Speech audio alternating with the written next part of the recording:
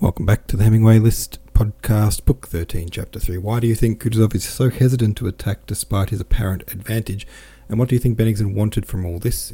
Yermolov strongly thought they should attack. Do you think Bennigsen agreed? Kutuzov's move, alright? Just wait.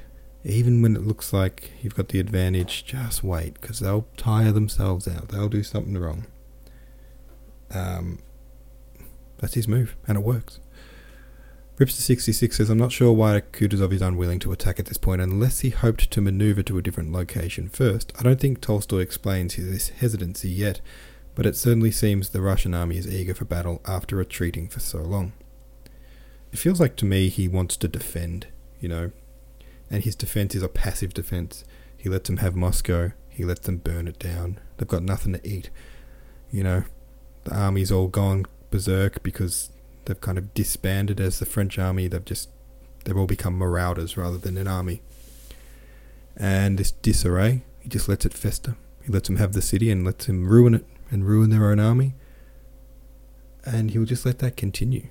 I don't think he wants to attack. I think he wants to defend. He's on his home turf. Defending your own country is easier than defending outside of it. It's a home court advantage, right? So he's got a strong defense.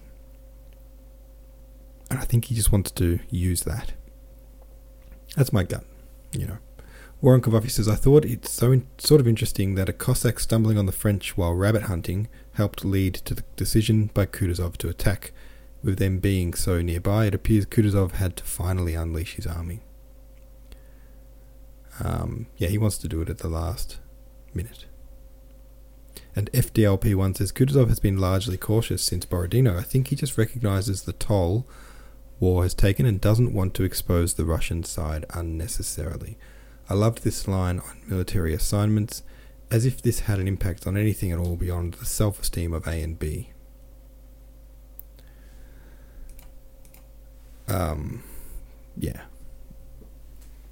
Cool. I don't know, I really like Kutuzov. I like the way he plays it. He just waits, It's like when someone's talking and you just kind of think, if I just listen long enough and nod my head, they'll eventually put their own foot in their own mouth. Like, you don't have to do anything. It's a bit like that. Chapter 4 goes like this. Bennigsen's note and the Cossacks' information that the left flank of the French was unguarded were merely final indications that it was necessary to order an attack, and it was fixed for the 5th of October. On the morning of the 4th of October, Kutuzov signed the dispositions. Toll read them to Ermolov, asking him to attend to the further arrangements. All right, I haven't time just now, replied Ermolov, and left the hut. The dispositions drawn up by Toll were very good. As in the Austerlitz dispositions, it was written, though not in German this time. The first column will march here and here. The second column will march there and there. Oops. There and there. And so on. And on paper, all these columns arrived at their places at the appointed time and destroyed the enemy. Everything had been admirably thought out, as is usual in dispositions and is always the case. Not a single column reached its place at the appointed time. When the unnecessary number of copies of the disposition had been prepared, an officer who summoned and sent to deliver them to Ermolov to deal with. A young officer of the Horse Guards, Kutuzov's orderly, pleased at the importance of the mission entrusted to him, went to Ermolov's quarters. Gone away, said Ermolov's orderly. The officer of the Horse Guards went to a general with whom Ermolov was often to be found. No, and the general's out too. The officer, mounting his horse, rode off to someone else. No, he's gone out. If only they don't make me responsible for this delay. What a nuisance it is, thought the officer, and he rode round the whole camp.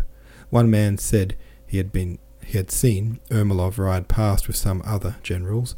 Others said he must have returned home. The officer searched till 6 o'clock in the evening without even stopping to eat. Ermolov was nowhere to be found, and no one knew where he was. The officer snatched a little food at the comrades and rode again to the vanguard to find Miloradovich. Miloradovich too was away, but here he was told that he had gone to a ball at General Kikin's and that Ermolov was probably there too. "But where is it?" "Why, there, over at Echkino," said the Cossack officer, pointing to a country house in the far distance. "What, outside our line?" "They've put 2 regiments as outposts, and they're having such a spree there, it's awful. 2 bands and 3 sets of singers." The officer rode out beyond our lines to Echkino. While still at a distance, he heard, as he rode, the merry sounds of a soldier's dance song proceeding from the house. In the meadows, he heard, accompanied by whistling and the sounds of a torban, drowned every now and then by shouts. These sounds made his spirits rise, but at the same time, he was afraid that he would be blamed for not having executed sooner the important order entrusted to him. It was already past 8 o'clock. He dismounted and went up into the porch of a large country house, which had remained intact between the Russian and French forces. In the refreshment room and the hall, footmen were bustling about with wine and viands. Groups of singers stood outside the windows. The officer was admitted, immediately saw all the chief generals of the army together, and among them Ermolov's big imposing figure. They all had their coats unbuttoned and were standing in a semicircle with flushed and animated faces, laughing loudly. In the middle of the room, a short, handsome general with a red face was dancing the trepak with much spirit and agility. "Ha ha ha, bravo, Nicholas Ivanitch, ha ha ha." The officer felt that by arriving with important orders at such a moment he was doubly to blame, and he would have preferred to wait, but one of the generals espied him, and hearing what he had come about, informed Ermolov. Ermolov came forward with a frown on his face, and hearing what the officer had to say, took the papers from him without a word.